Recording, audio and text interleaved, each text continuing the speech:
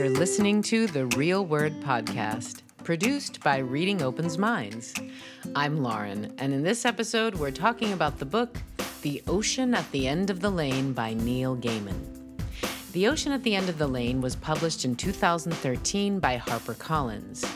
Gaiman himself has said he wasn't sure, as he was writing it, whether it would be an adult novel, his first in a while, or a novel for young adult readers.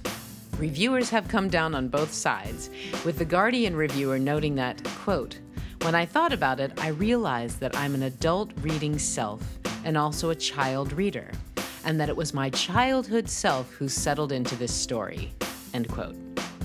When I began to read the book, it reminded me of the film Pan's Labyrinth by Mexican filmmaker Guillermo del Toro, where the real world of a child is intermingled with a magical one in order to make some sense of the darkness around them. First, we talk about the absence of the narrator's name. So quickly, I just want to talk about the fact that Leslie just brought up a good point, that the narrator doesn't have a name. I just realized that. Right? So that's my question. Did you notice that? Yes. I noticed. You noticed? I think they said it I once, noticed, and I thought that was strange. No, I don't think it's a good or bad thing. I think it's just interesting, right? Like, why wouldn't he give him a name? He just wanted to be artsy. Oh my god. Sorry, Neil. But seriously, is there any other reason besides being artsy that he wouldn't reveal his... Anonymity? I don't know. Yeah? To be less connected to him. Anonymity? That's what Christian said. Anonymity, less connected. Okay. But I mean, you still feel connected to the narrator. You're still following along with the story. So the name was really irrelevant. That's true. Oh, yeah. Okay. So it wasn't important to you. It wasn't important to me. Did it feel more like you were in the story because you didn't know his name? Yes. Yeah. I think maybe the author didn't want us to focus that much on like the character and like who he was, but more like the phenomena, the experience and the events that were happening. Then we look at the quote the author chose to put on the first page of the book and what it seems to mean. If you're a parent, you may want to pay special attention to this. I remember my own childhood vividly. I knew terrible things, but I knew I mustn't let adults know I knew. It would scare them. Maurice Sendak, in conversation with Art Spiegelman, The New Yorker, September 27th, 1993. So what do you make of that quote? It has everything to do with the book. Yeah. Yeah, it does. Why? It's about his childhood. It's a very terrifying one. And I wouldn't want to tell my adults about it either. And the fact that he would get punished if, like, by Ursula, who threatened him, like, if he told anyone. Mm-hmm. And even when he did try, he got punished for it. Like, when he tried to stand up, like, saying, like, I'm not gonna eat her food because she's a monster, that's when the dad got really mad at him and attempted to drown him. So does that mean that the adults in this book are ignorant of the truth? Yes. Yeah. They don't want to know. They think they're living in ignorance for a reason because if they knew the truth, they wouldn't even believe. They wouldn't want to believe it. Like what's one truth you are talking about?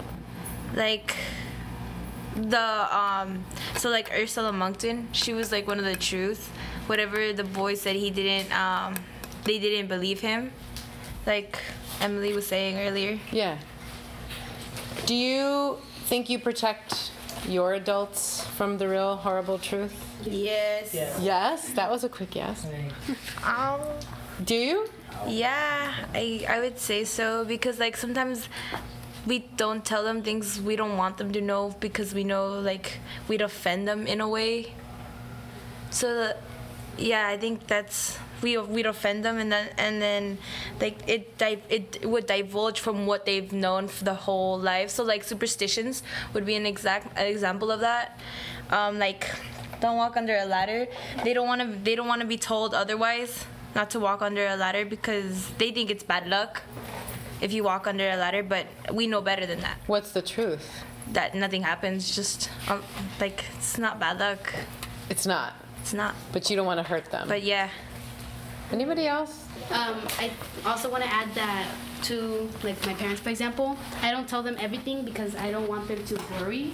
about everything that I do because I know some things will blow over. So if I told them everything, I feel like they would be panicked about me all the time. But when in reality, it's okay. Like things happen for a reason. But like, what's one thing that one example of something that, it doesn't have to be you personally, but like something that you wouldn't want to tell them that you would want to protect them from? Okay, so maybe, for example, probably a common one would be grades. I feel like some kids hide their grades from their parents because they know that they can do better and they know that they will do better. Like, say right now they have a C, for example, and then when the final comes around, they get a B or an A. The grade rises up drastically, right? Is that a word?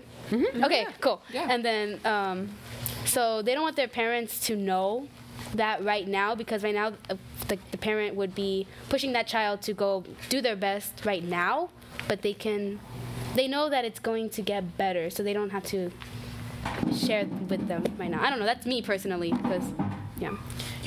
Are you saying that like parents will react to things in a really, like you said, in a drastic way? Yeah. But that teenagers especially, not like super little kids, but teenagers have the wherewithal to be like, you know what, I can see the long view of this. I can make up this work. Yeah. Like it's no stress. I feel like if that's like for teenagers, but like how you said about the little kids, I feel like because they don't know that's why they're so open with their parents. Like I know for me, for example, when I was younger, I'd tell my mom everything. And then I saw that that she would become worried. So then as I got older, I just kept more to myself so that she wouldn't be so worried about me all the time.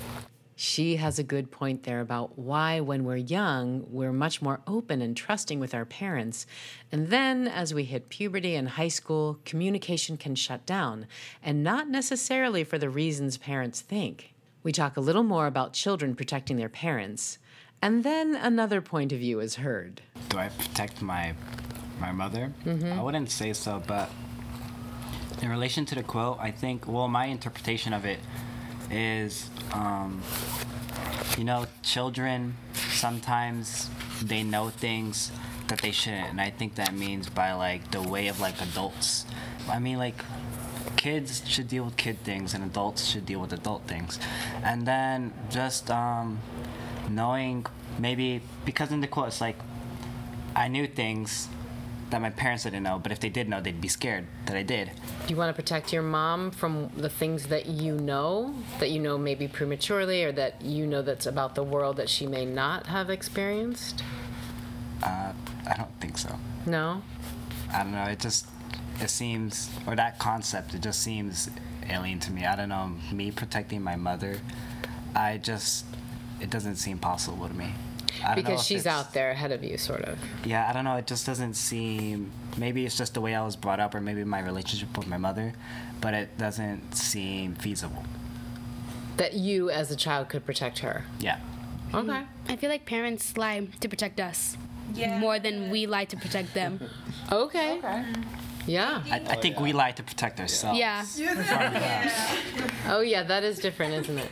I mean, I think they think that they know what the world is, and then they negate us whenever we try to explain to them what your world is. what our world is like. Yeah, even if we see like darker truth as well. Amen. What are you saying about this? What side of the fence are you on?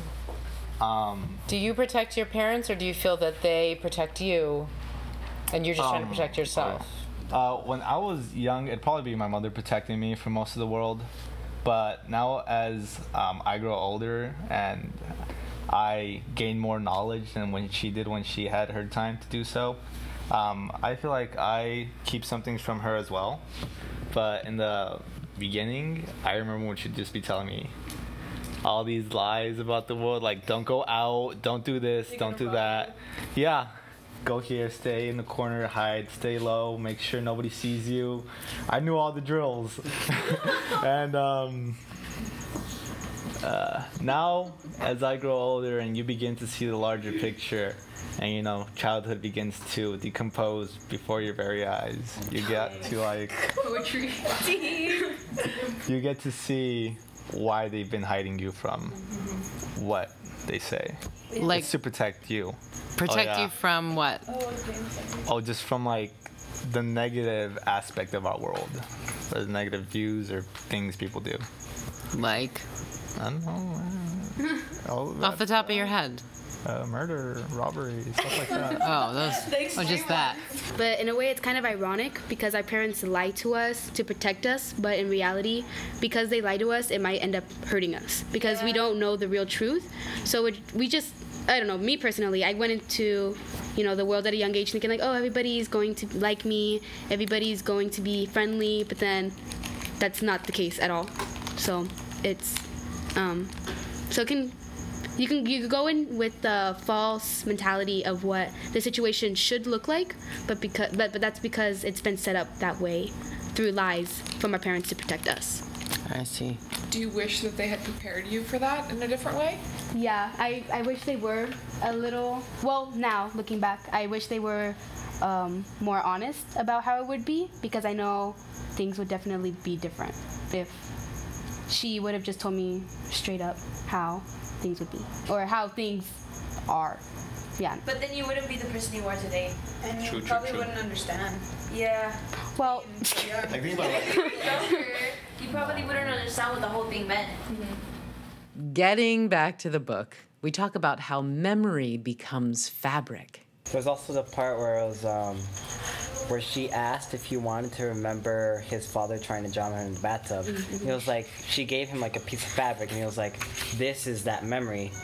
And he was like, oh, can I keep it or do I burn it or whatever? She's like, do what you want with it. So when he threw it into the fire, he not only like burned like the tangible memory, erasing it, like making it basically that it didn't happen, but like he also, I guess, literally and figuratively like threw away the memory. Can you find that? Oh, what did you do to them? I asked. And then, is this really my toothbrush? That, said old Mrs. Hemstock with satisfaction in her voice, was a very respectable job of snipping and stitching, if you ask me.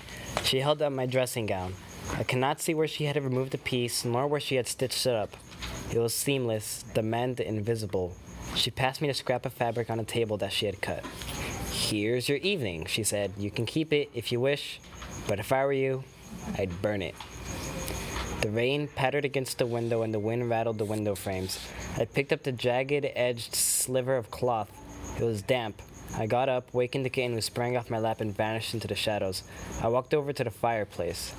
If I burn this, I asked him, will it have really happened? Will my daddy have pushed me down into the bath? Will I forget it ever happened? Ginny Hemstock was no longer smiling. Now she looked concerned. What do you want? She asked. I want to remember, I said, because it happened to me, and I'm still me. I threw the little scrap of cloth onto the fire. There was a crackle and the cloth smoked, then it began to burn. I was under the water. I was holding onto my father's tie. I thought he was going to kill me. Oh, Mr. Gaiman, you are good. And then our new college counselor, Mercedes, chimes in. To me, I think the book was about him becoming an adult. And every time something bad happened, he created a imaginary excuse for why it happened. And then all of his problems were blamed on Ursula. And she's the reason his father attacked him. And she's the reason the person was committed suicide at the beginning of the book. So I think it was all him trying to protect himself from adulthood.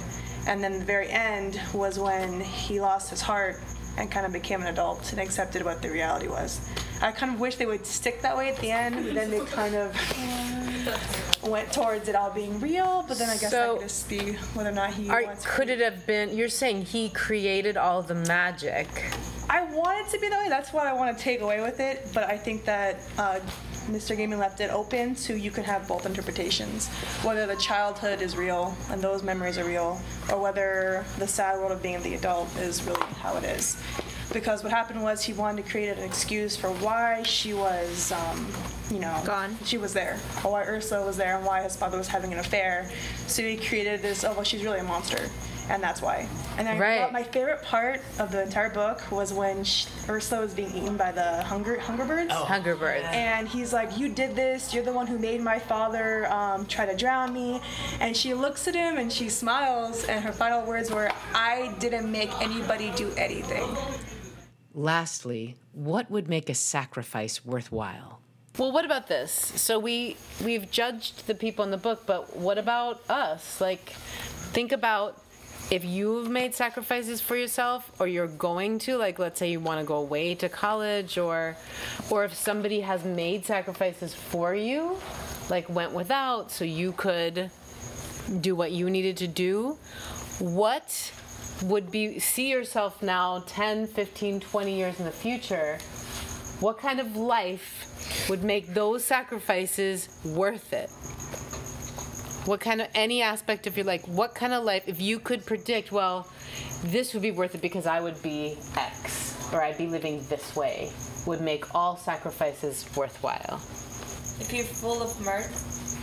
You're full of mirth 24/7. Yep.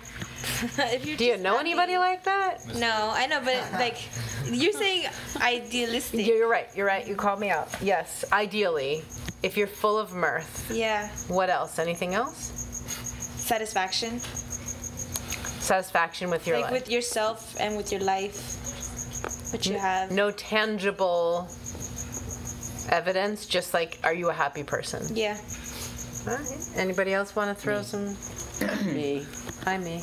Okay, I think what would make all your sacrifice worth it is if you are where you want to be, and if you aren't where you want to be, then at least have an idea where you are trying to get and not be lost. I think that would make your sacrifices worth it, because at the end of the day, if you're going to be making a bunch of sacrifices and not knowing where you're going or what you're doing with these sacrifices, then that's the point where it's not worth it. It's not worth it if you get lost. Well, If you feel lost. if you're lost, do you always not know where you're going? I don't. Or know. can I be lost and have a goal? You can I be don't lost know. and have a goal. Excuse me?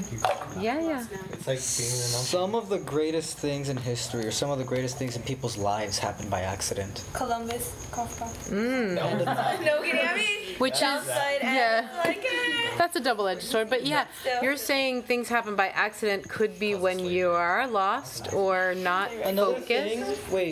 thing is if you have a goal, and we're talking about sacrifices, I don't know much. We talk about sacrifices and goals. The more you give to get to a spot, with time you realize that may have not been where you wanted to be. Wait, I can relate to that. What do you mean?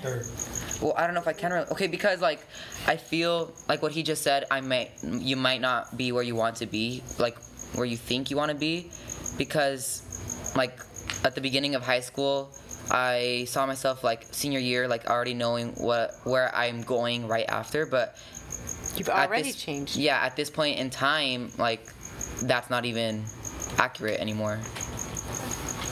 Is that okay? Oh yeah, definitely. I think it's more like where you want to be is not always where you need to be, right? There was more to this discussion about this and other things, but let's leave it there for now.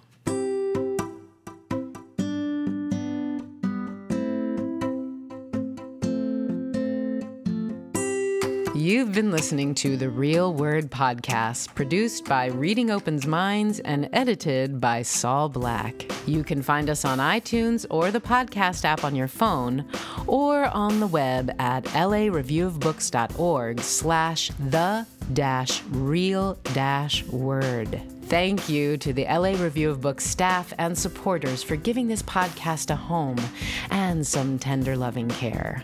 For more information about Reading Opens Minds, go to readingopensminds.org. There you can subscribe to our newsletter and see what else we're up to.